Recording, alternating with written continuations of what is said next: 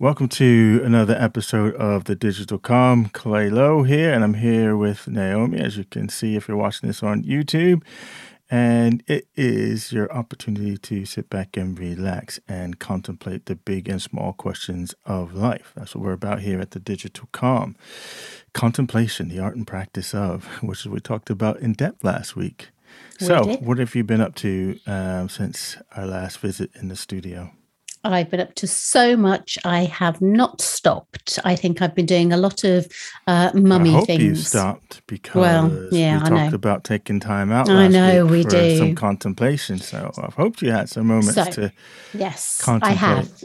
I promise. I have. I actually did. In fact, you'd be particularly proud of me. Because I actually took a couple of hours out and did a really in-depth meditation. And now you're talking about the journal. Good stuff. That's what we want to hear about. Yeah. It was really interesting because it was a full moon yesterday. Or hang on, what day is it? Tuesday? Yeah. It was a full moon early hours of yesterday morning here in the UK.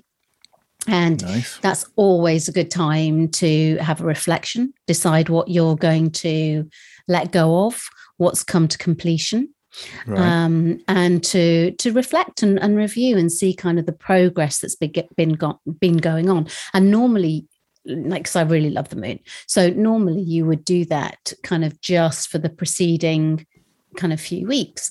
But yesterday was quite a special full moon because it was in Pisces, and the new moon from Pisces was 6 months ago, around about the spring equinox. And now, of course, we're around about the autumn equinox. So actually, this has been not just about reviewing the last few weeks, but it's actually been about reviewing the last 6 months. And really, it's very, very interesting. I can feel a lot of things are changing, and I'm ready for a lot of things to change. So ready for some change. Ready for some change indeed. There's a good song about being ready for change. Go on. No. I'm sure there's several. It's not for this.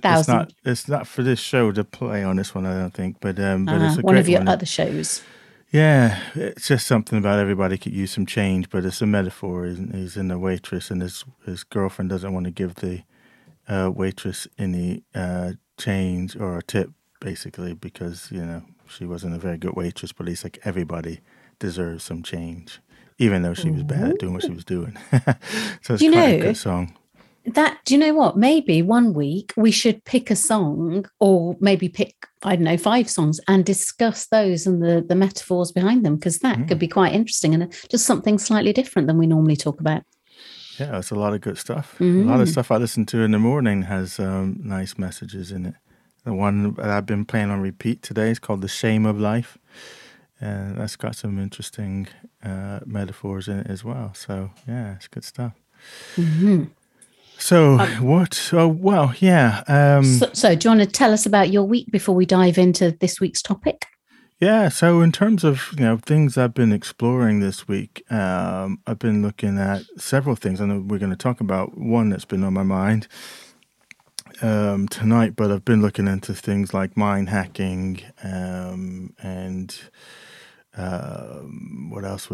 I'm just quickly scanning through my notes here. Mind hacking has probably been the bigger one, and I'm doing some stuff on appreciative inquiry, which is about conversation and focusing on the best of what is. So that actually fits in nice with what we do on the Digital Calm in terms of conversation. So, but it's you can use it on a personal sense, but it's quite big with change in organizations and facilitating conversations that change minds, basically. So that's been interesting, and maybe we'll do an episode on appreciative inquiry, because it's a great methodology, because we tend to focus on the things that are wrong or our weaknesses as opposed to focusing on the strengths and building on those strengths. So it's good. So yeah, so that's been, work-wise, it's been busy as always, but reflecting-wise, got a lot of stuff brewing. So a lot of conversations I think we'll be having coming up in relationship to things I've been exploring or that are in the percolator right now. Great stuff. I am so looking forward to, this conversation this evening, because we're going to be talking about identity. And I know we've talked about identity in previous episodes, and because it always comes and plays itself back in. But I think from for some of the work that we were doing during a break, I spent some time thinking about that whole sort of identity piece. This podcast itself has had its sort of evolutions and turns and trying to figure out what it wants to be, its identity. So it's a conversation that, and I'm going to turn it on its head. At least I'm wanting to approach identity from a different angle. I think where is kind of where I'm at with it.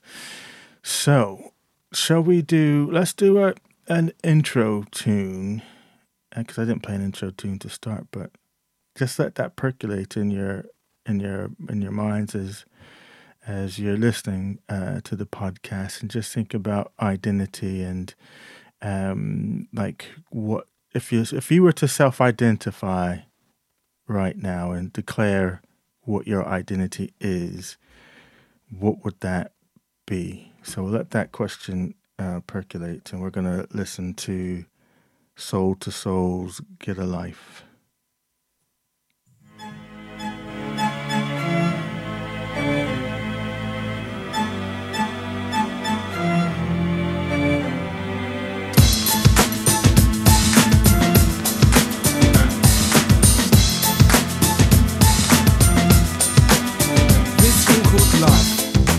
Know what's the meaning of the line? Tell me.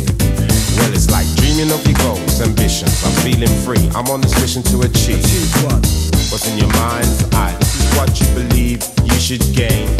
Satisfaction become a shining example. A test as a sample of a new race that has ample supply positivity. You mean flow? Well, like electricity. So you see a clear way with no ambiguity, don't you know?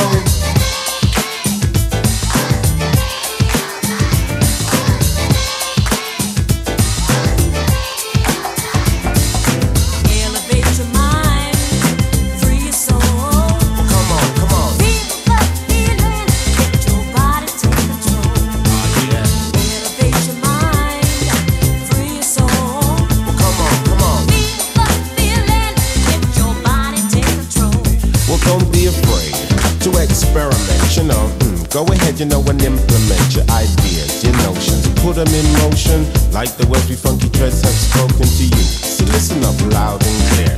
This is a word you must be aware of. What you gonna do, put it in your life too. Now that's the meaning of the line.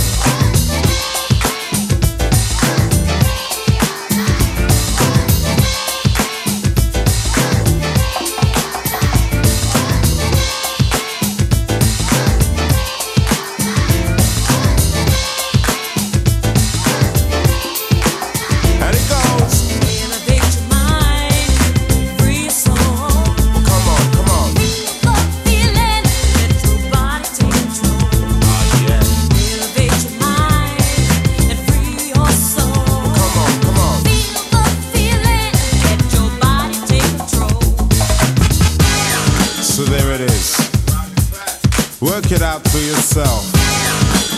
Yeah, be selective, be objective, be an asset to the collective. 'Cause you know you gotta get a life.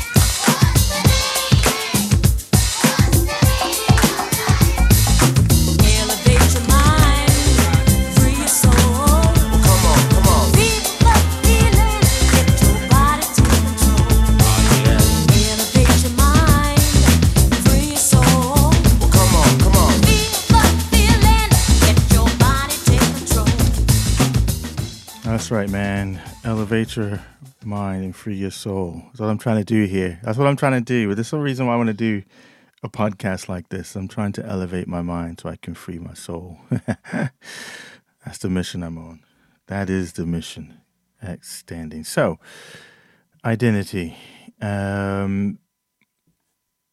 Where are we starting on that? You were gonna. I think you had something about. I'll tell you what. Let me tell you why I came across the topic. Perfect. That's what I was going to say. Yeah. Given that you came up with it, what started you off on this, and where have you started to go with it? Because obviously, you've been ruminating on this for a while. Yeah. So, I mean, what started it was this podcast and thinking about what do we want to do with it, and how this podcast fits into the rest of the ecosystem of Clay Lowe and what he does. And I'm referencing back to Simon Sinek here, and I think I maybe mentioned in the introduction, he has this book, or he's got a concept called Start With Why, and he did a TED Talk, How Great Leaders Inspire Action, and he reveals to folks about the golden circle, and that, if you want to inspire people to buy, to follow you, to listen to your ideas, then, you start with why. You start from the inside out versus, starting with the what or the how. And as I was thinking about the why and starting from the inside, and it just dawned on me that, and looking at the book, and maybe he just makes an assumption that you've already figured out the what and the how. I was thinking, if I start with the why, I don't even know what I do. So in figuring out my relationship with the podcast, it's like, well, why I do it, but I need to know what I do. So that's what made me question. My question was, do I begin with the why, or should I actually begin with what, as in what do I do? And then I can back my way into the sort of identity and the sort of why. So I think the question I was trying to ask or answer or contemplate was the fact that can I start with the what, to figure out what my identity is. And then once I have the identity, because identity informs what we do, then I could be more clear about, that I could do the different things to kind of make that identity congruent, if that makes sense. So that's where this sort of started. So that's, I think, really interesting. I re-listened to Simon Sinek's, whether it was his audiobook. I think I re-listened to the audiobook last summer, not the summer just gone, but last summer, so 2020.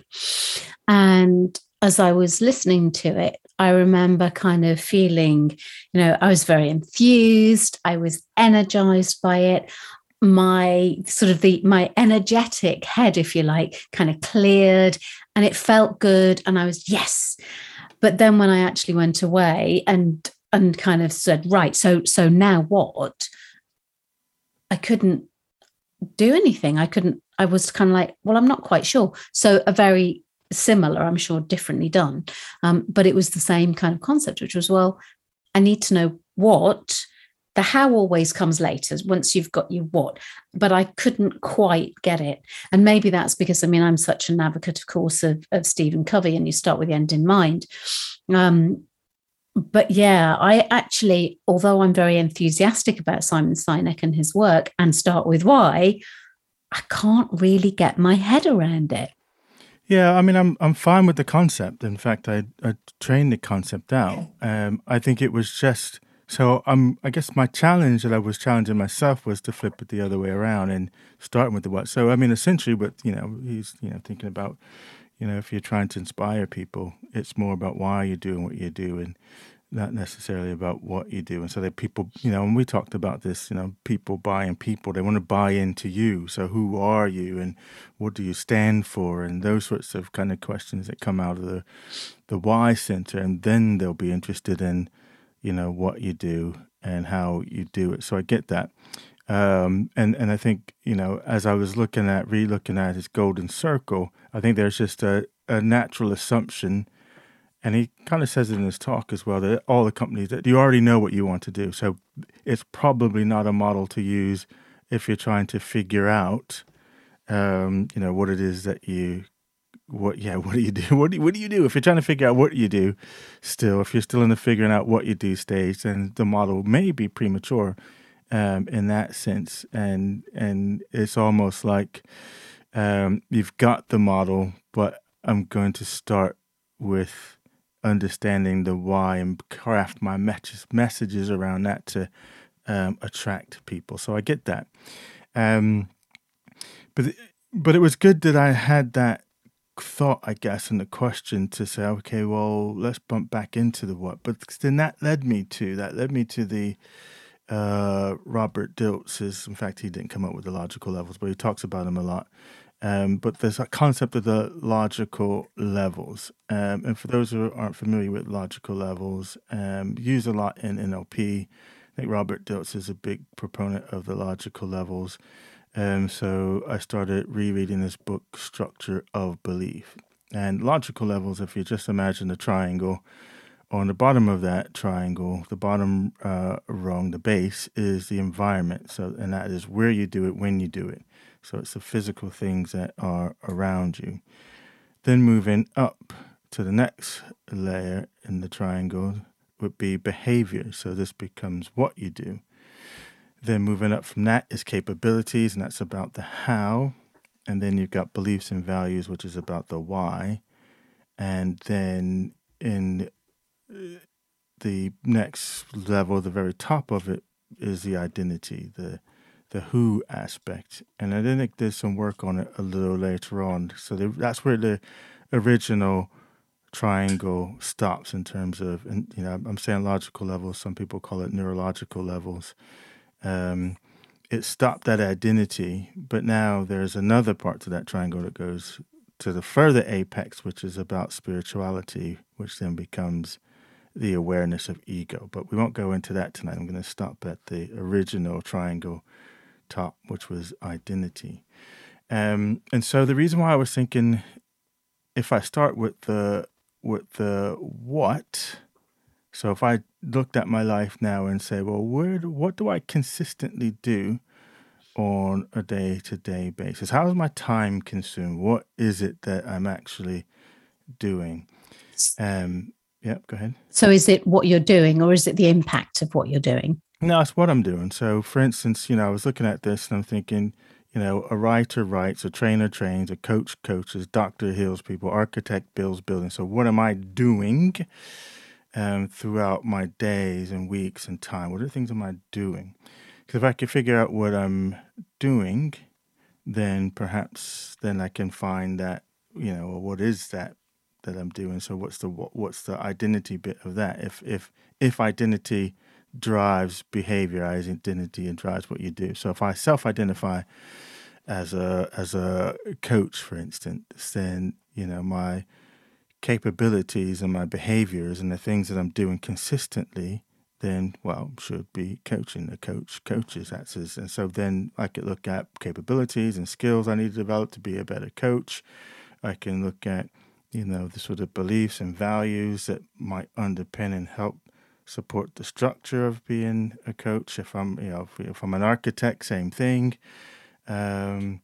So I think that's what I was curious about, to think, okay, well, because you think about it. So, if you look on your bios, and I don't know what's on your sort of Twitter bio or your face, wherever your social media profile is, and this is just the concept of at least, sort of Britain and the US and the like, and other places, although some places in the world I've been, they don't go this place. But when you meet someone,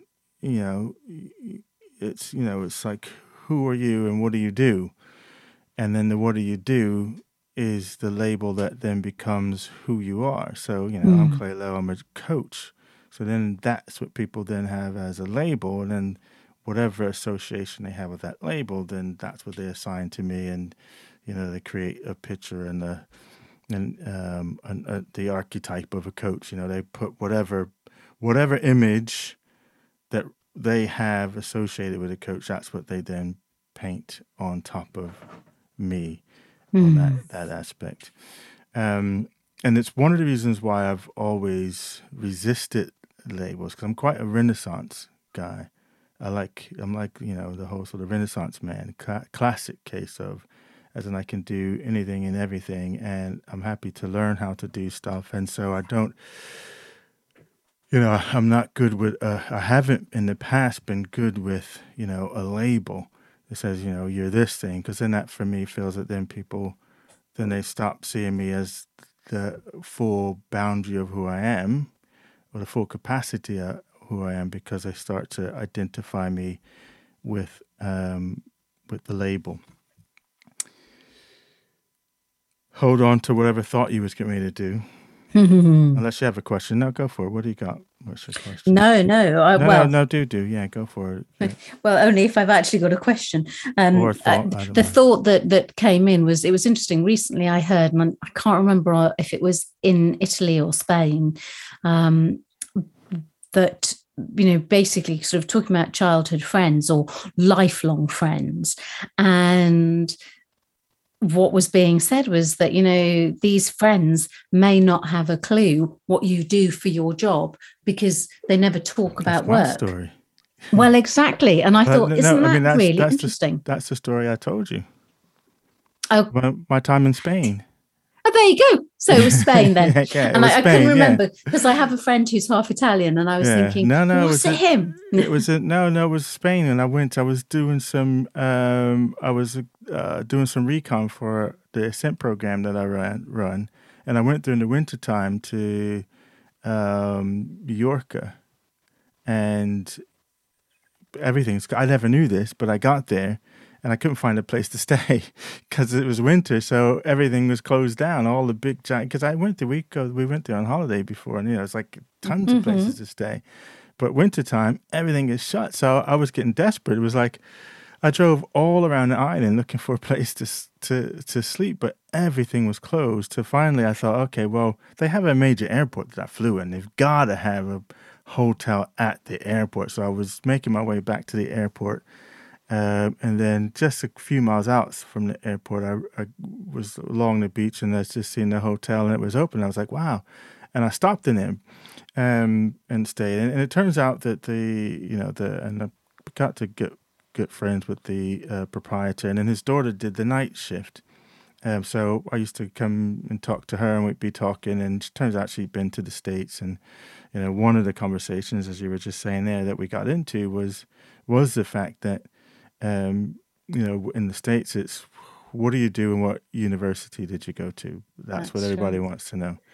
And she was saying that, in Spain, or at least in her little community there, she's got friends, that lifelong friends, and she doesn't know what they do because that's not a part of their greeting. That's not a part of their ritual to say, well, what do you do? And what university did you go to? So I found that very interesting, that was that concept. And, back to that whole sort of label thing for me and identity thing, that was at that time I was really tied to the idea that what you do is who you are, which has its own set of problems when you are tied to, when the thing that you do defines who you are, or you let it define kind of who you are. But I want to explore that some more, because I'm now two things as a result of this contemplation exercise around identity is rethinking my position on labels. Okay. And then re-evaluating the whole idea about the do and the identity. But let's listen to some Leaning In by Blue States as you let that percolate.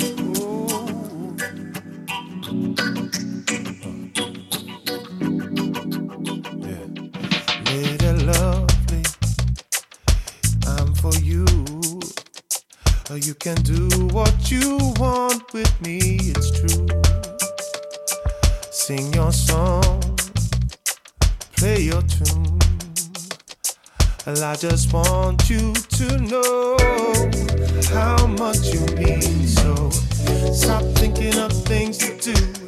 Steal a moment, take a few.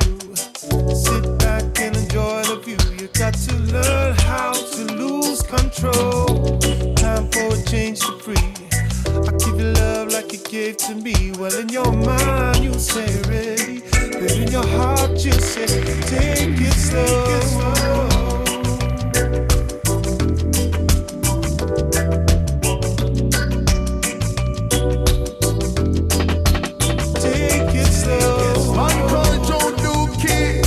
Nobody have too silly. But you got to be my one and only Philly, you know. You got to take it slow. Me say your love got a hold on me.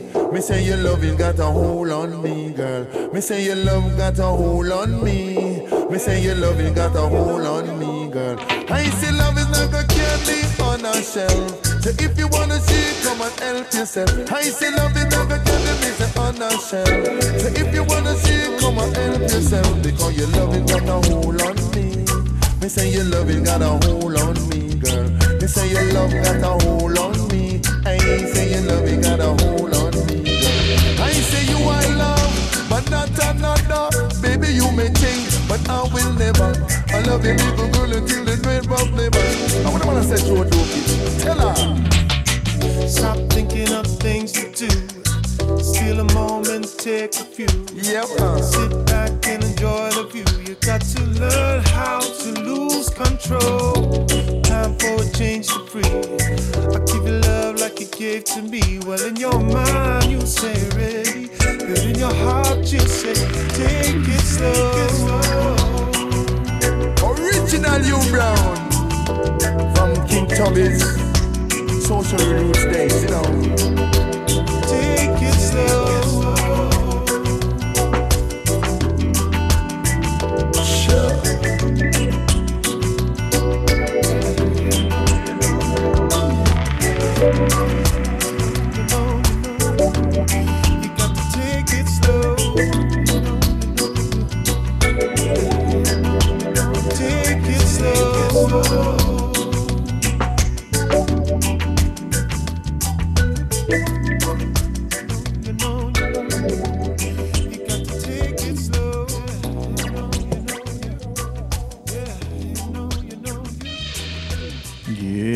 got to take it slow on the digital comm. You gotta take it slow, chill out. You know, when I'm picking a playlist, I'm generally, when I'm listening to a song, I'm thinking, can I sit and like write to it or work to it? Can I have it on while I'm doing one of those sort of characteristic or one of those things, or just contemplating stuff? So yeah, if you're wondering how things make it into the playlist, that's how it makes. Like if I put my rock on, that's time for action and get up and do stuff. But when I put this kind of music on, it's for chilling and thinking. And I think it's really important you mention that. And actually, whilst we were listening to those two songs, it made me think, oh, actually, the reason we're doing two songs together is so that if people want to get out their journal or a piece of paper or notes on their phone or whatever, and actually jot down some ideas that are coming to them, or anything that they want to explore later on, or, and we haven't said that this week, that's kind of a space for people to do that. And obviously, we're not saying anybody has to do anything. We're just saying we're offering you this space, whether it's to sit back in your chair and let your thoughts float by, or whether it's to actively engage with them by journaling or some other method. Absolutely. So this idea that I'm about to turn on its head, for me personally, I'm this why business and the identity business. And as I said, I used to really dislike labels. I kind of sided with sort of Kierkegaard, a Danish philosopher who said, once you label me, you negate me. And basically was saying once you label someone, you kind of cancel out their individuality, and then you end up replacing it within the boundaries of that label. So the individuality has then become restricted within that label. And then the people then who accept that label for you are no longer accepting you as a person and for the person who you really are, but they only understand you through the limits of that label. And I just hated the idea of that. It's like, I'm a coach and I'm a trainer and I'm this and that, because I can do lots of things. I'm not just limited. I'm more than just a 2D character. So, but I'm editing that now, I think. Yeah. As in you're editing the thought that having a label negates you. Yeah. Or yes. I still think that, but I'm editing my relationship to it. So I have a belief that, when we say identity, it's actually a self-identity. So I can give myself whatever identity that I want. So that's why I've been referring to things as self-identify. So I can self-identify as a facilitator or a trainer or like. So I'm okay with that. I'm okay with switching identities. But what I've come to realize is that while labels do negate you from another person's perspective, and if you let it negate you, it can, I think, from a herd mentality people need the label in order to know how to respond to you.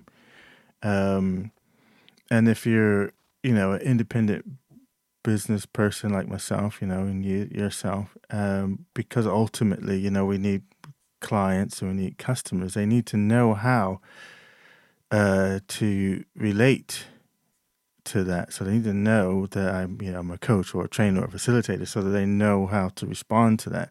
If they can't tell that, if they don't have a sense of certainty of that label that's negating all your other things, then they're going to seek certainty elsewhere.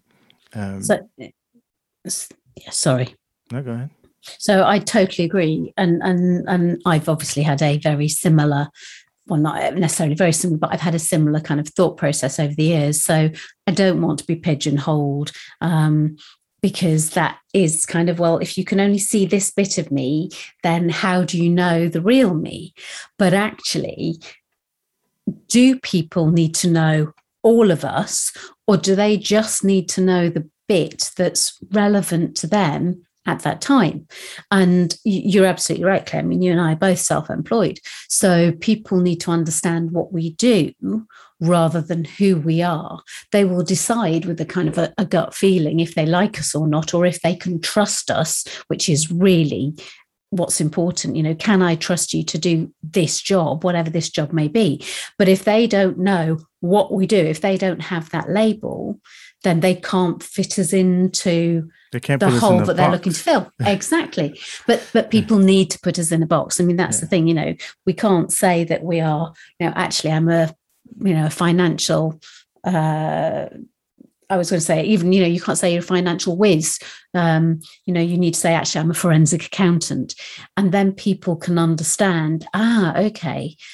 And that's all they need. And if you think about it, when we're training, you know, it's rare that we would discuss or share or kind of deliver everything all at once. We start with the journey at the beginning, and then the learning and the development kind of unfolds. We might facilitate that using our coaching skills or our facilitation skills or whatever it happens to be. Yeah. I think I always had just a philosophical disagreement with it. It wasn't a logical bit. It was when I was in my pure Morpheus mode, as in I wanted to wake everybody up. Like, why do you have to be a robot? And you need that. Why can't you be enlightened and evolved and have a bigger thinking than that? So that I was coming from an idealistic place that says, actually, are you aware that you are limiting your own mind by having to need this label? And so that's where I was coming from. It wasn't the fact that, you know, I wanted people to know who I was. I wanted people not to be confined. I wanted people not to be part of the herd. I wanted people to be independent thinkers. I wanted people to, you know, be a level above the herd thinking, the herd mentality. And so that was the crusade that I was under, and hence why I resisted it personally, because I was like, well, I don't want to be bound down to, you know, being controlled in that way. So I was trying to wake everybody up. Now I don't care if you guys all sleep, so stay asleep if you like. and you see, and again, I thought about this long and hard, because, you know, it's not, in my belief, and obviously you've got to this point in a different route than I have. It's not our job, if you like, or it's not our role to wake people up, as in not to actively. But if we present and if we share our thoughts like we do on the Digital Calm and through particularly your blogging and your presence on social media, then don't we have radicals though, like Jesus did, and all these other guys? They woke people up. you know what I mean? Yeah, they woke people up. I'm not comparing myself to Jesus. I'm saying, you know, in my head, and my favorite philosopher, of course, Nietzsche. It was like, yes, wake people up. Hence the role that I wanted to play. So I'm not saying that you're not waking people up. I'm just saying that I wanted to directly do it. I know you're just saying that it wasn't our that's kind of the bringing the ego into it. But was it ego? Well, ego is kind of almost in everything. I don't think it was the ego thing. It was like a mission, as in, you know, that this is something that I had it to do, which is, you know, I mean, you look at, I guess it was just that space to say, okay, well, here's a mission that I want. You know, people are passionate about a lot of different things, and for me, it was like, you know what? If I could just get people to see, and I've, you know, and there's just loads of people that I've interacted with, and they've been like, oh yeah, and we've kind of moved, and they've kind of come out of that space, which was great. I think I just kind of got to a place where, and it's probably me, I've just gotten tired of the crusade. So maybe that's a bad thing, that I've gotten tired of the crusade, and now I'm just becoming an ordinary dude because I'm tired of the crusade. Nobody could ever accuse you of being an ordinary dude. But I think actually what you're saying, it very much replicates. If you think about people when they first find NLP, or which is neuro-linguistic programming, in case people who are listening don't know, when people first become coaches, like, you can see it now. It's so obvious. It's like a kindergarten child trying to hide sweets. You know, you see it. And so you see people go out and they want, in every conversation, they want to coach people and they want to share their knowledge. And it's fantastic. And it's really lovely to see that enthusiasm and that zeal. But then as time goes on, I think, there's a realization, I suppose it's a maturing in the understanding. Or giving up. I'm just thinking of crusaders. I'm thinking of people who want to change the world, who never give up, because if they gave up, we wouldn't be where we are, but they kept going despite. Whereas and maybe I'm being hard on myself to say, well, I just given up because I wasn't moving fast enough or making the change in the world that I wanted to do. And so it's like, all right, well, forget that then. I'll find something else to do.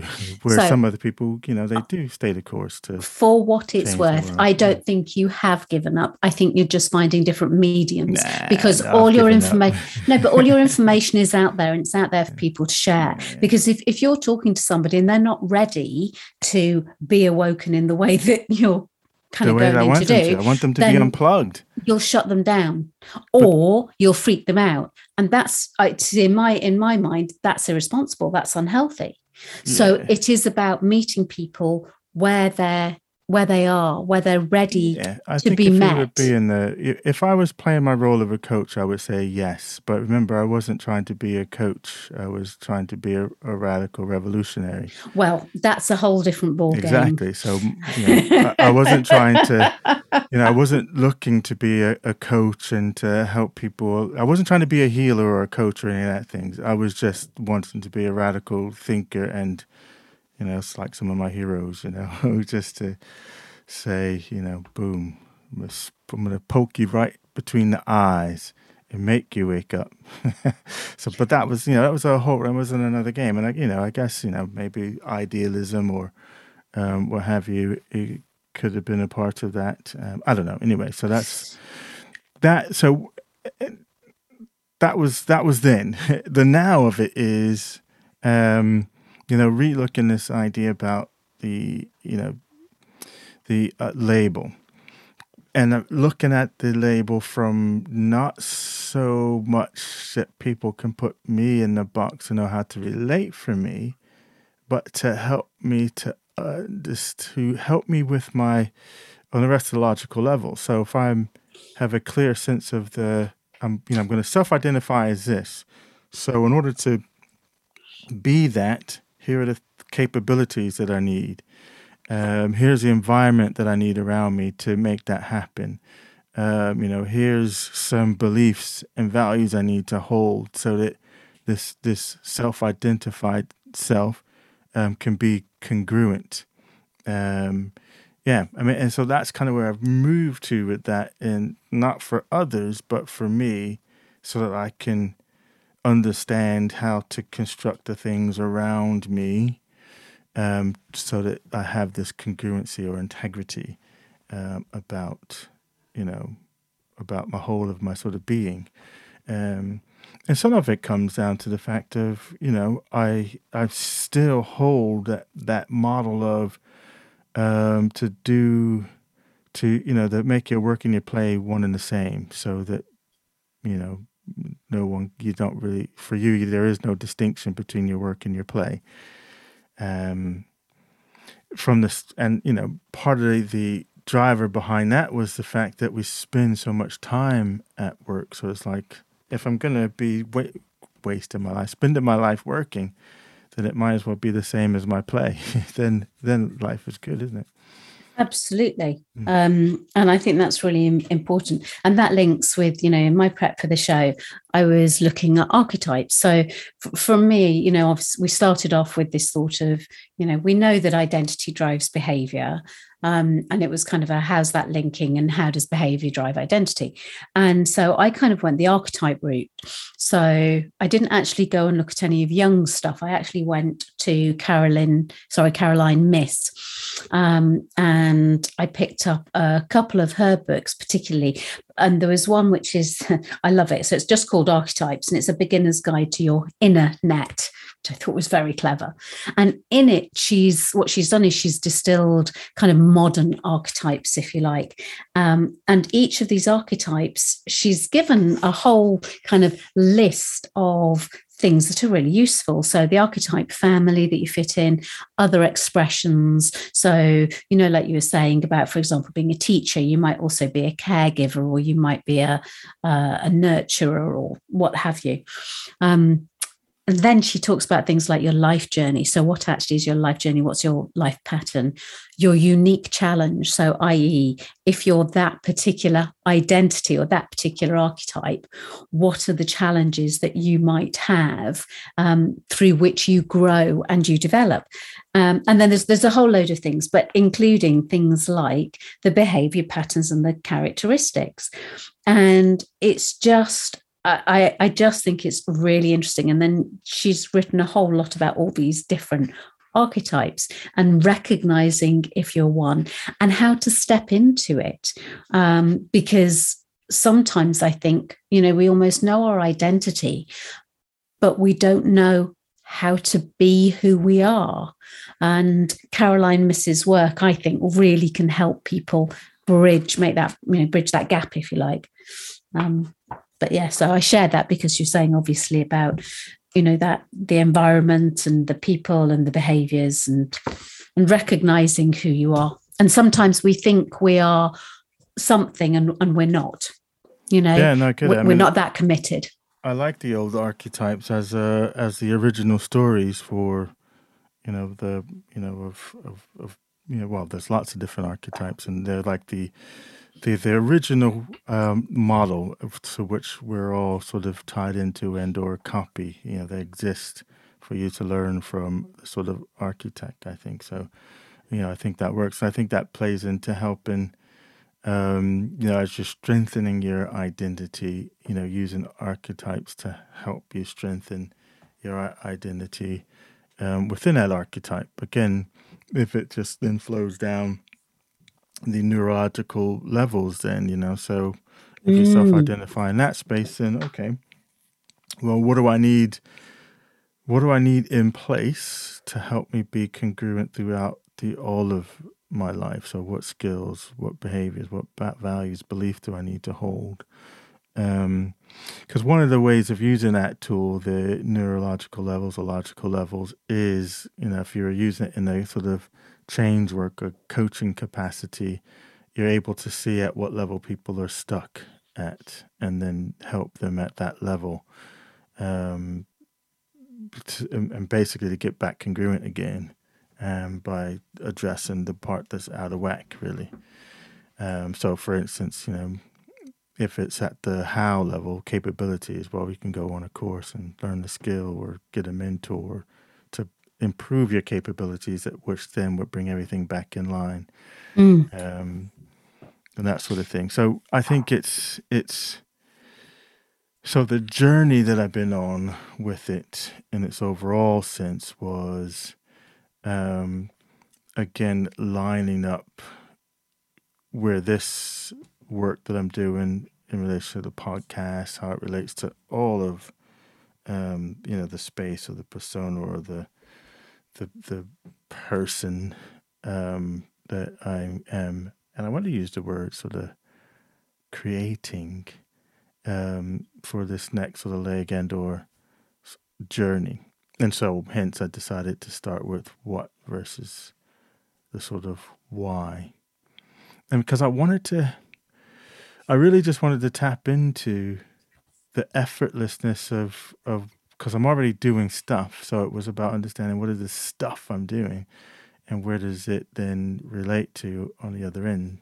Versus if I start at the other end, the why end, then I've got to go and try and change the things that I do and change habits and all that. So I kind of wanted to back end to it from what I already do, so I didn't have to add anything apart from searching to see where it kind of links up. That's all.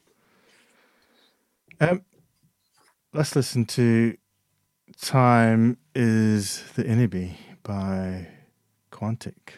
And make notes and journal if you want to. Yeah, it's a good song to do that too.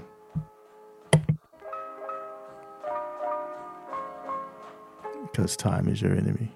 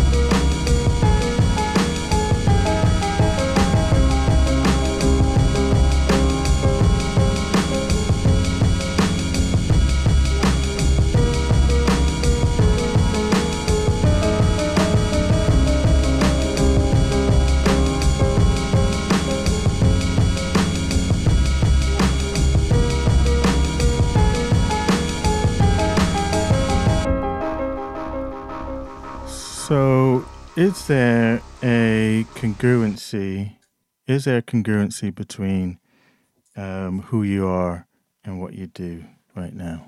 So, is your life in integrity? Ooh, well, I would say yes, and the bits that aren't, I'm working on. And actually, that kind of came out as a result of a question you asked me on an earlier podcast, probably about 6 months ago, actually, maybe, in fact, around that spring equinox I was talking about at the beginning of the show.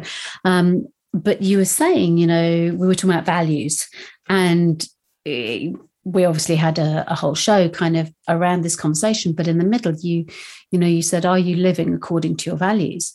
And actually, there was one area where I really wasn't. So I have a very strong value of respect. And sometimes that can actually be quite, I want to say, stultifying. Sometimes it can be quite limiting because, when you have such respect for other people, but actually the person I maybe wasn't respecting was myself or other people or particular other people. And I realized that there was a couple of people that I care for very deeply, who I kind of wasn't holding in respect at that time. So that started me off on a journey, and I was able to change that behavior instantly as soon as you made me aware of that. And then in the last 6 months, I have been thinking, okay, so actually, am I congruent? Do I share who I really am? And even conversations that we've had, actually, I think okay, I've brought in archetypes, but I think even my shadow identity, if you like, or my shadow archetype has been at play.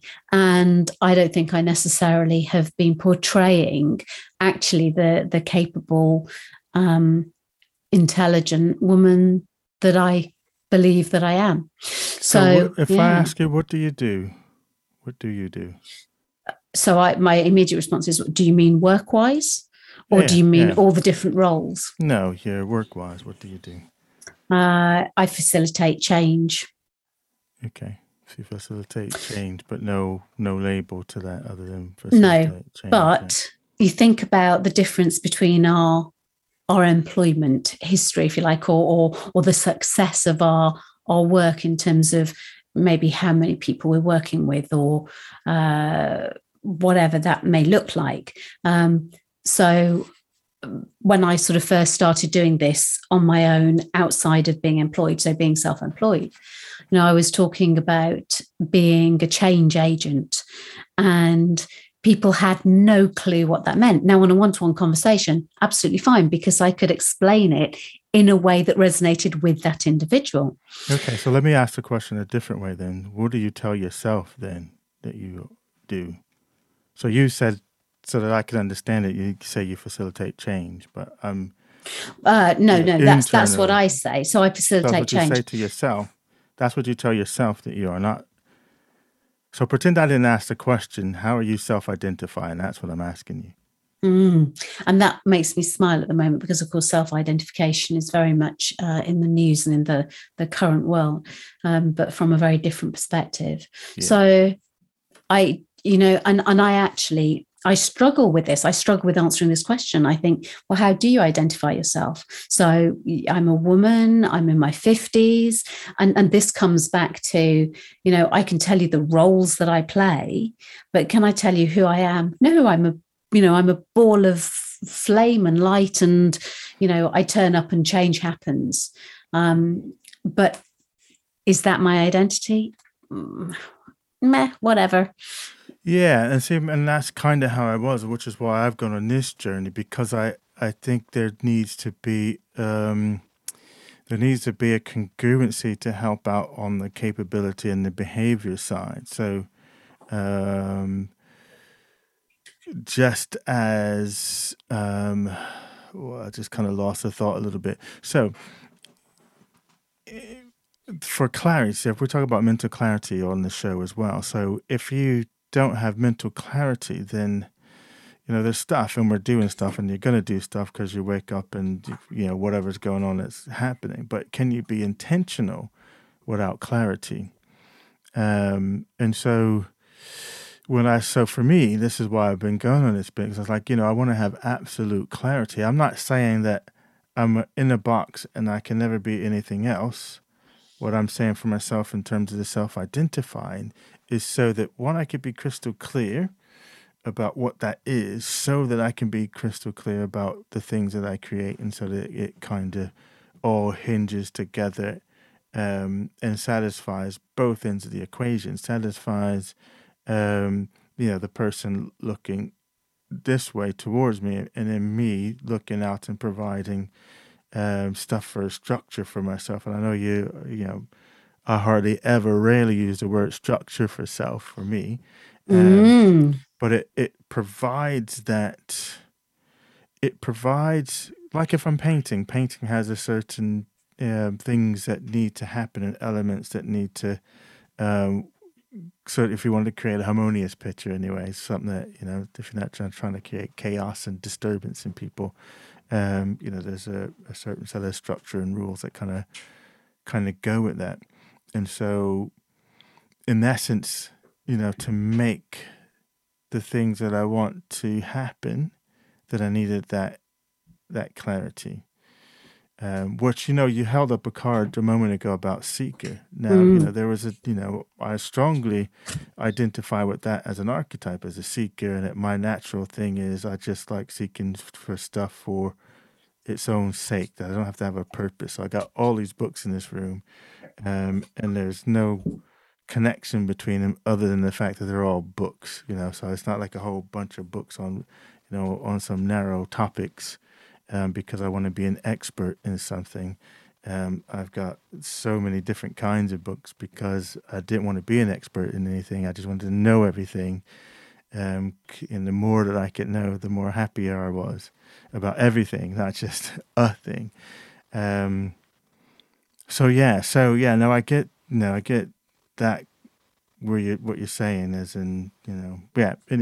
so that's why I was doing what I'm doing, is I didn't want to be in that space anymore because of what I'm trying to create and to bring into fruition. And because we don't have, time is finite for everyone. So again, this helps with putting all those pieces so that they line up, so that I can release any conflict with things around me and what I'm doing and with others, so I could eliminate that conflict, because it becomes one and the same. And there's a congruency then there. So that's really interesting. As you were talking, a variety of things have gone through my head, but what you were saying about releasing any conflict kind of came as I was listening to you, and I was thinking, well, in a way, this is how this podcast came about, in that I felt I had no identity. I had no clear identity. So I was a mother, I was a wife, I'm a carer, I'm kind of run my own business, and all of these things, maybe a friend, and kind of all of these things were roles that I was playing, but there was no clear congruence of who Naomi was in the middle of all of that. And I kind of see it a bit like almost like sort of a very I've forgotten the word. It's a maths phrase where you've got circles going round and they overlap. Concentric circles, or Venn diagram. Venn diagram, that's it. And it's kind of like, a flower. A child might draw a flower, and you have the circle in the middle, and then you have, I would say 5, but in my case, it's about 15 petals going round, and then this Venn diagram. So people, and when I'm teaching, certainly from the wellbeing side, I quite often talk about a diamond, and you can see the different facets of the diamond. It's the same diamond, but seen from those different angles. And I'm sure I'm not the only person to use that analogy. But in all of that, it was, you were talking about releasing the conflict. And I was thinking, gosh, this is kind of me fighting to find out who I am, because I've lost me in the process.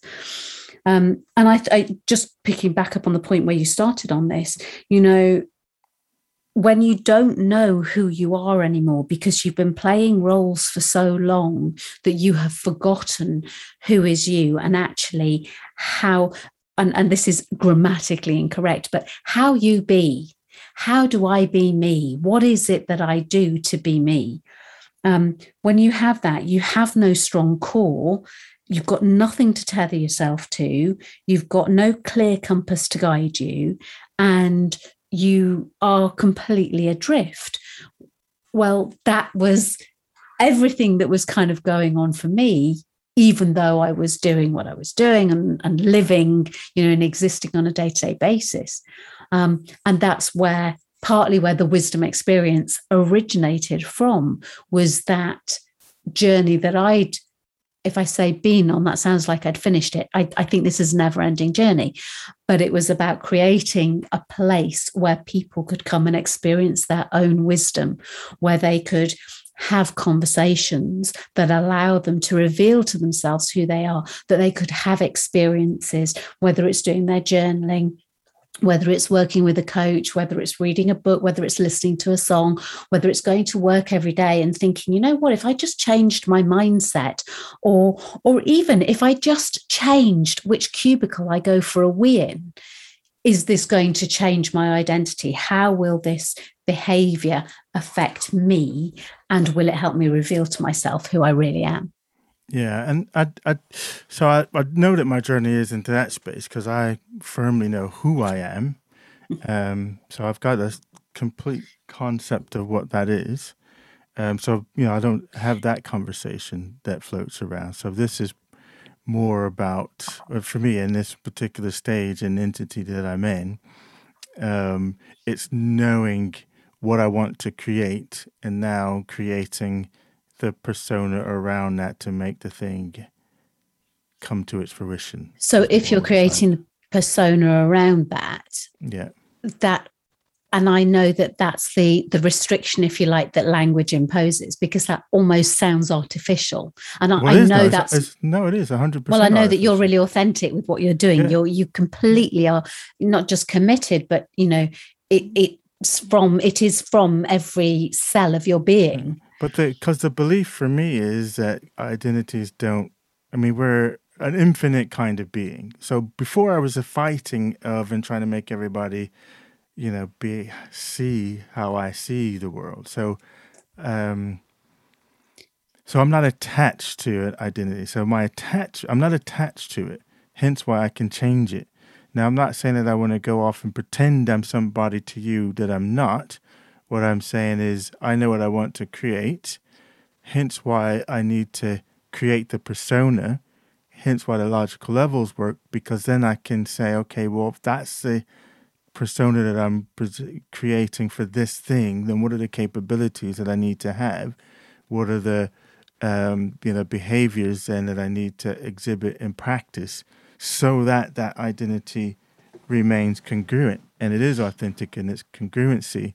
And so that's where that is. So it's almost, for me, it's two separate. That's another conversation on the who am I. Who am I being the question of identity, I suppose, or is it? So what we didn't even start off with this, and me, normally I like to start with a dictionary definition, but we didn't tonight. Who am I? What do we mean by identity? Is it who am I? Or is it, what am I?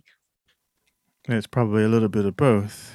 If we're looking at the neurological levels, it's all those. It's a who, it's a what, that makes up the sort of, and above that, if you're looking at the super person, there's even more of you than the other things that sort of sit sort of below that. And I was looking at some stuff I'm doing with the equality, diversity, and inclusion, and we're looking at intersectionality, and there's a concept there on identity, but it looks at the subcategories of identity: age, race, socioeconomic background, your politics, your sexual orientation, your marital status. All those things go up to make up your identity. Mm-hmm. And they all play a sort of part into that. So I think the identity is a who and a what in that. But then aren't the behaviors the what? Or again, is this coming back to Venn diagram time? Yeah, well, I think so. From a macro level, it's a who and a what. So what is a human being? What is a person? It's that thing. So what is a person? So what is an identity? And then it is the why aspect of identity. And then if I'm thinking, I mean, we're using the same adjectives, behaviors, the things, the do, values, why you're doing what you're doing. So they're fixed. So the sort of, I guess, the what and the how are fixed to the idea of that, why you do what you do aspect versus what are you, and then asking the question in that sort of sense. So it's almost mixing the I don't know, is that the right word? The natural and then the supernatural, or the spiritual bit with this bit. Because I think the spirituality opens up a different aspect of, but that's when the what am I comes into the fold. I think when when we go up to the level and we start to look at spirituality. So what am I? Am I a energy? Am I an angel that's incarnate? Am I an infinite being, or am I am I just all of us? That whole you are me and I am you is actually, there's only a singular entity, but we've divided ourselves into a billion people just because we were bored. I mean, that's a whole nother level of discussion. Well, that links with the Kabbalah. So go on. Yeah, but I'm just saying that would be, for me, that would be a whole other topic.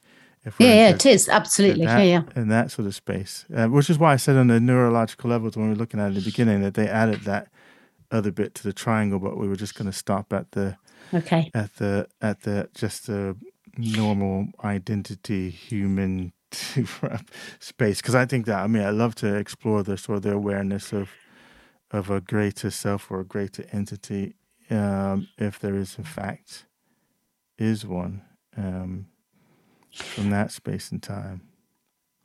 Yes, I think definitely, and there's just, I have so many kind of thoughts bubbling, and I think kind of it almost comes down, no, it doesn't come down to. So sometimes when I get too lost in these kind of philosophical thoughts, and I start to feel untethered, or I start to feel ungrounded or spaced out from reality, in a variety of ways, then I kind of go, okay, so what's actually relevant here? What's really important?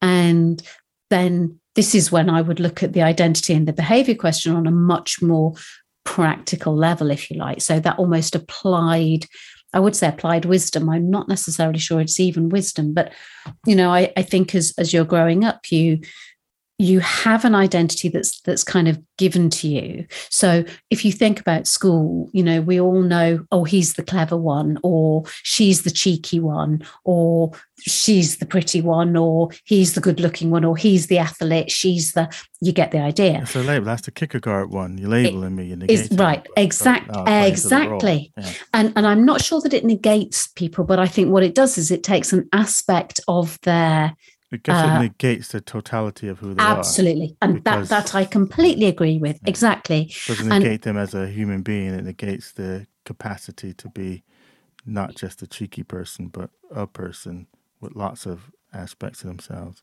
Absolutely. But as you're saying, if you label me as cheeky, then that's identity you give me. Then, I look to conform to that identity because I want approval. Absolutely. Absolutely. And not everybody wants approval, I get that, but actually most of us do, because that's the society that we're growing up in. It's a rare breed that doesn't. Exactly.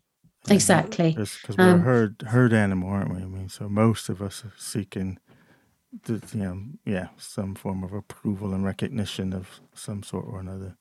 which I think probably comes back down to, you know, that whole the belief that you know, the subconscious mind is how we perform, or how we are in the first 7 years, and everything that we soak in then is then inside the subconscious mind. There is no conscious mind until that point.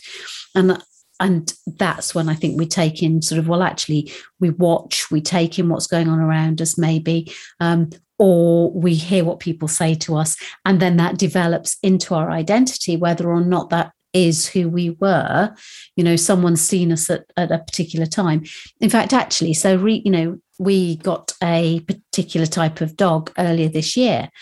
And when I was reading about the breed ahead of getting the dog, I was thinking as I was reading, gosh, I'm already putting kind of a personality or characteristics onto this dog.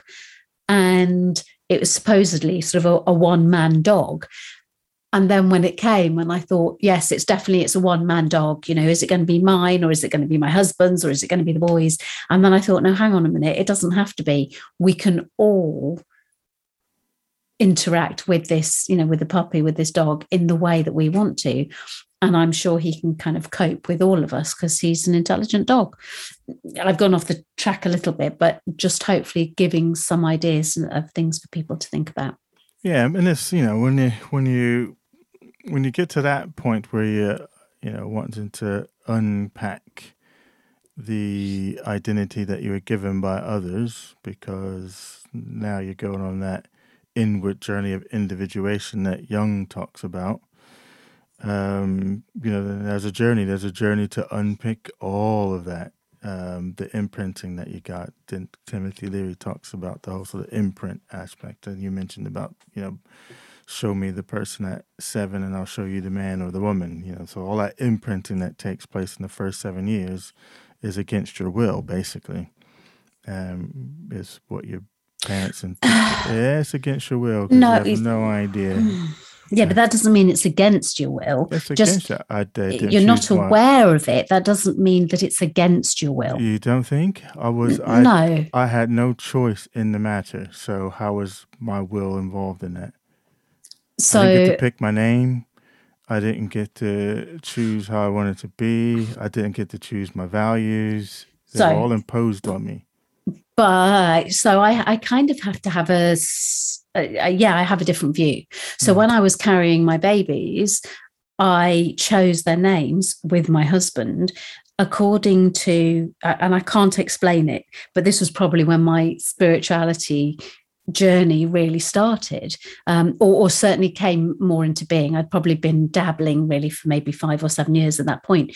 But when I was pregnant, like, you know, for example, when I was pregnant with my second son, you know, we knew that both of them were boys. We didn't know from the scans, but we just knew they were both boys.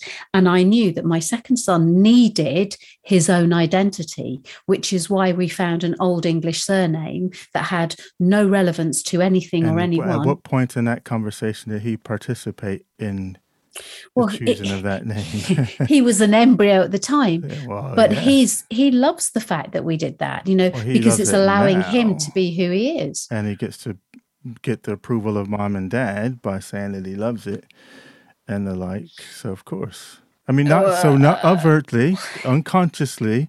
So if he's a human, we can never prove that one way or the other. Yeah, if he's a human being, then that is a dynamic that is playing, of the approval of mom and dad. So is that, because I was curious about this, because when I was thinking about this for you and the subconscious and wanting to please, and you are not that, I would say you're very much outside of that. Whether or not that's 100% true, I don't know. 100% true. I'm a total praise monkey. Because I grew up with a mom who was, you know, you had to be the best at everything. So I had to excel. I had to, you know, excel. You got to be the best at everything. Wasn't allowed to quit things. I had to, if I was going to participate in it, then I had to be the best. And of course, you want to get the approval of your mom and dad. But in the way you talk, you never, ever indicate that you're looking for approval. I know, because I've come to understand come to understand in my journey why I do the things that I do and where it came from. You know what? I think we talked about the breadcrumb, but only because I'm aware that some of the underlying drivers of motivation, if you peel it right way back where it came from, was from that very beginning of imprinting of you got to do this and you got to be this, and even my relationship with other people, as in don't rely on anybody but yourself. You can't depend on even me. So all those things are, grounded into me. I've become aware of them, and I understand when they show themselves and play themselves out. I mean, even in our relationship, so I know that you are a busy person, but when I do the sort of the stuff that I'm doing in the background, or I text you and I don't hear a reply forever, then it's like, why am I doing what am I doing? Because she's obviously not aware of what I'm doing or doesn't care what I'm doing. But that's the kind of conversation that kind of goes on. But I'm aware of that happens.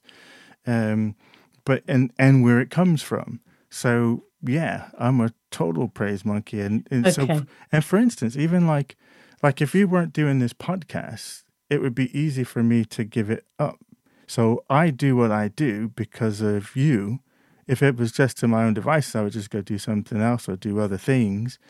It's like having a lifting partner. You work harder because you're doing it, and you don't miss the gym because even when you don't feel like going, you don't want to let your body down. So, doing this podcast in collaboration, I don't want to let you down. And so it's like, okay, yeah, so push, go, take you out of the equation. And it's like, all right, well, I can happily move on to, something else and do some other things. So yeah, it still plays. I just happen to be aware of it, and I know the forces that operate within that. Okay, so just to, hopefully you've seen, because actually in the last week there are at least 2 messages where I have specifically said, I am really grateful for what you do, because, but that's another thing that's interesting. So those go right by me. I don't like those ones. That's a whole other thing. So what do I need to do? Yeah. So let's get this recorded. I am incredibly grateful for what you do. See, I don't need that bit. I just need to. It's more that, oh yeah, that was cool or what. I don't know. But I guess maybe grateful is I don't want you to be grateful. I just want you to, be a part of the game. Which I'm trying. I'm really trying to do. And likewise, I'm kind of almost only doing this because you're doing this. And so together we're doing this. I love doing it, but equally, if we didn't do it, of course I would find something else to do. In fact, it would make life easier. But the fact that we've committed means that, we do turn up week in, week out. And I know we took the summer off, but absolutely. But no, think about it. You don't need to think about it, but very, very clearly, you do all the technological side. I struggle. Even tonight, my laptop's playing up. It doesn't matter how carefully I spec my laptop and how much I spent on it. It still doesn't work the way I'm expecting it to. So to take that further, I couldn't do the technological side. You get it up, you make it happen. And that's great, because actually what I've been doing for the last 2 years, I kind of look back and I realize is that I am not reinventing my identity, because actually I see now very much where my identity is. But I have been refinding myself within that. My boys are getting older. It's a really interesting phase that I'm in literally right now. They need me less, but they need me more at the same time. So I'm physically parent taxi, like I said, I think it was at the beginning, I'm obviously still doing the school run. I'm taking, one of them to a part-time job, kind of at the weekends now. It feels like all I'm doing is driving around. Yeah, no, we know that phase. I've lived through that. Exactly. So it's physically time chunks, but it's also gifting me a fantastic opportunity to evolve my relationship with my boys, and to evolve my relationship with myself. Who am I now? What do I want to do now? How am I going to spend, kind of the next, and in my head, I've kind of got the next 5 to 10 years, into my 60s. And it's coming really soon, because at some point, my youngest is going to learn to drive and get his own car. And suddenly I'm going to have another 12 hours a week. And I kind of went, 14 hours now. And I thought, okay, so what does that mean? And one of the archetypes was an athlete. And that's a person who basically explores the world through their body and what they can do with their body. And I looked at that and I thought, I'd really love it if that was the case. But it is so not me. I love my body, but it's not me. But it made me think of you, because obviously I've talked about the gym and so on and so forth. So, yeah. So I enjoy what we do together. I find value in it. And I definitely couldn't do it without you. Well, you could do it without me. Because all it means you would have to do is just learn the things that you need to learn. I'm not motivated to do that, because that's the technological side. But that's a whole nother thing. I know that you're capable of doing it. I don't buy it, that space. But yeah, so okay. Anyway, but that came into this. I mean, the whole point of that segment there was the fact that, I think we kind of got into that aspect, as in your identity is imposed upon you and it's against your will, or it's not part of you don't have any say in it. It's just on you, because you don't get to participate, but you've got to spend a lifetime unpacking it. And getting thrust into other identities along the way. Yeah, I never wanted to be a carer. In fact, I expressly did not want to be a carer. But here I am, and I'm gonna be a carer probably for the rest of my life. And this is glad you just said that, because partly this exercise that I've been doing over the last week is why I've been observing what are all the things that I do.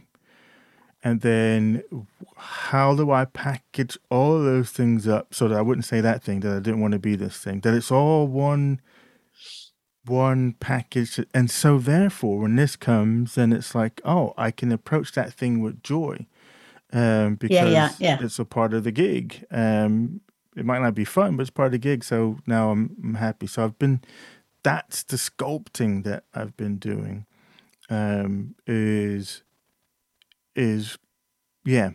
I'm gonna go to a song and we'll come back, and we'll get ready to wrap this up, and I'll reveal to everyone my current list of self-identified spaces, and maybe, but probably not, I'll go into what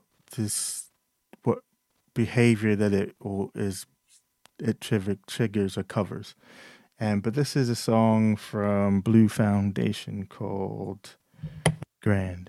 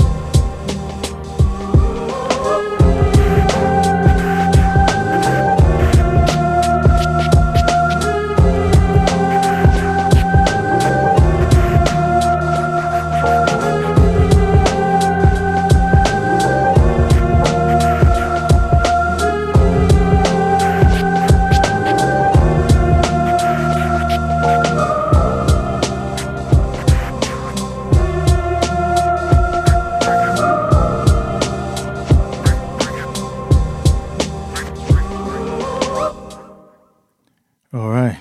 That was Blue Foundation, Grand. All right. So I think it's about time to get ready to wrap this up. I said I would reveal my current list of my self-identity pieces, and these are labels. And they're labeled personal growth microblogger and content creator. So that fuels the it fuels the type of writing that I do in the form that it does take, and the fact that I need to be writing and creating, or otherwise I can't have the label. So it fuels that behavior. Coach, facilitator, trainer, those have stayed the same because, I do those every day. Today I probably did. I didn't do any training today. Did I do any training today? No. But I was coaching and facilitating today, but didn't do any training, but that's fine.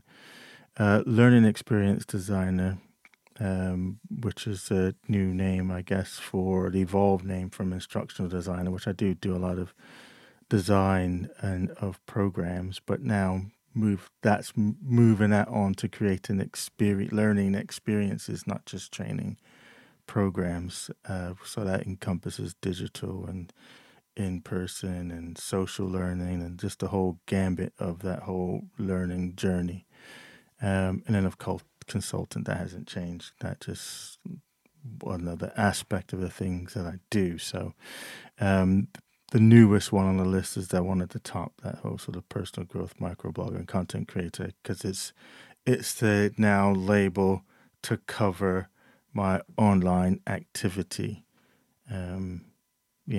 So that's my current list of empowering self-identity pieces. I like that. The fact that you put the term empowering, or the word empowering there. So you're empowering self-identification. That's good. I like that. Yeah, so inform what I do. Right. Yeah. Okay, so this idea, I think we started. I'm sorry, I've kind of just got to, because we did talk before about seeker. So actually,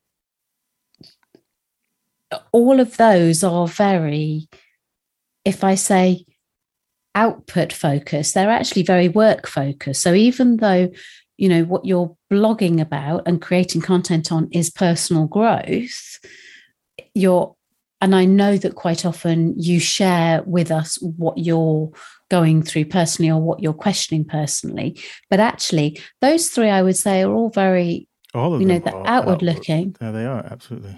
So where's your seeker identity gone? Where's your spirituality? Haven't gone.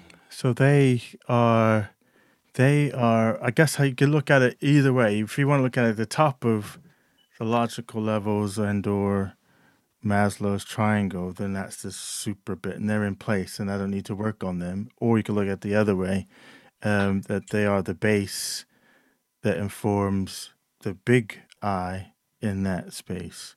So I'm not in the space to figure out who I am.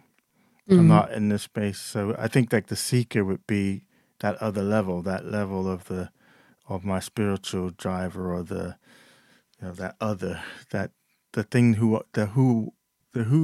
you that you are, the big I guess would be it. So I think that would be another conversation, which if we wanted to talk, those aspects, the seeker and those things, but they will be, they're like the color of my skin, if you see what I mean. So it's just there, isn't it? Mm. So the seeker bit is just so fully integrated that it's through every pore of your being. Yeah, it'll inform all those sorts of things. So those are 100% very much an outward focus, outcome focused pieces. Interesting. Yeah. Yes, absolutely. Okay, so there you have it. That's the idea here. So in summary, I'm thinking, as we started this out with this idea of, do you start with why or what? And I think that very much depends on where your level of development is. I think the Simon Sinek's golden circle concept works if you are established and now you're just trying to orient yourself in terms of how you present yourself to the outside world. So yes, start with the why so that, people will buy into what you do because of your why, your purpose that you're driving from. But if you don't have that, if you're starting from a place of well, where am I in time and space, then maybe starting with what, taking a look at what you do, what you do on a consistent basis, what do you do as a natural course of you breathing through each day, and what are those things, and connect up the dots then to see what, if that can inform what identity label that you could put on top of that. So then you can look at what capabilities and the skills you need to sort of then further develop that particular brand of who you might self-identify at that point in time. So it's been useful for me to go through that exercise and to take that particular, contemplate those things, which I've been doing.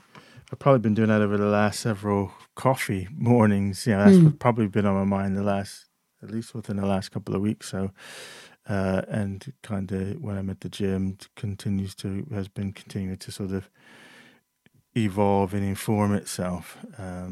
So it's been good. And now I can put them, as we said last week, with contemplations about then turn it into action. So hence that current list. So now I can turn that into action.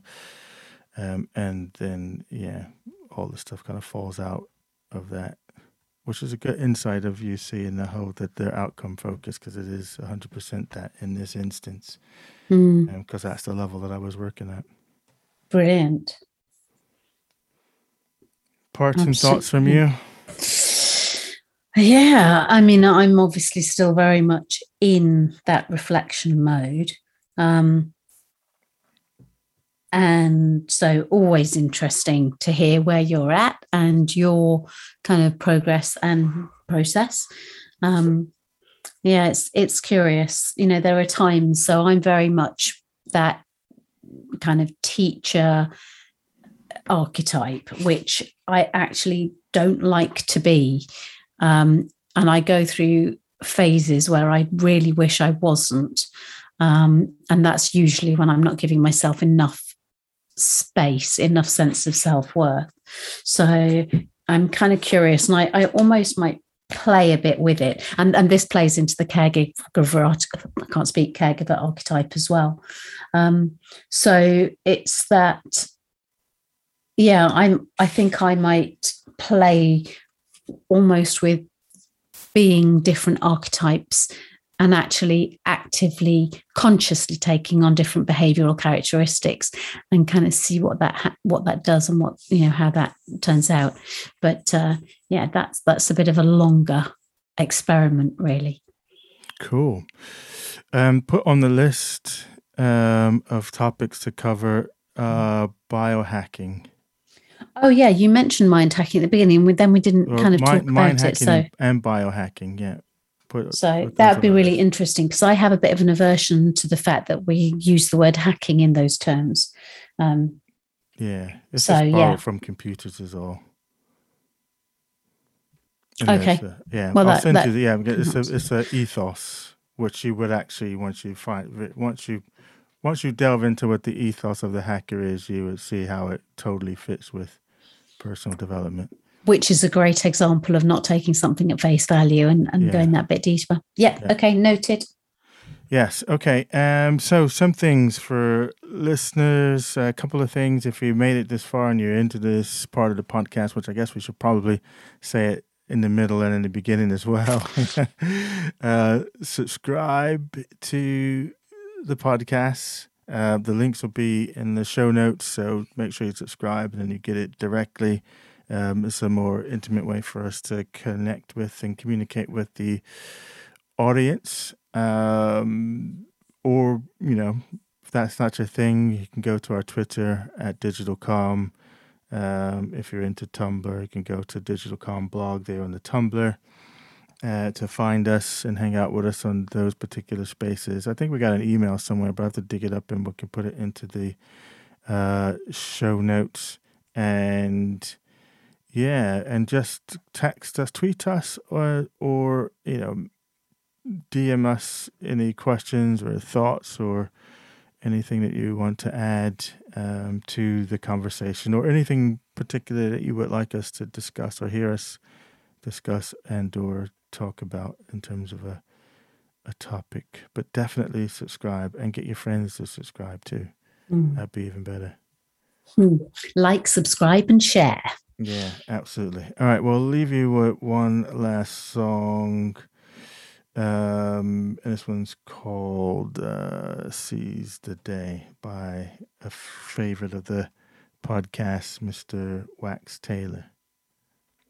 Oh, I beg your pardon, ladies and gentlemen. I did not know that you were waiting for me.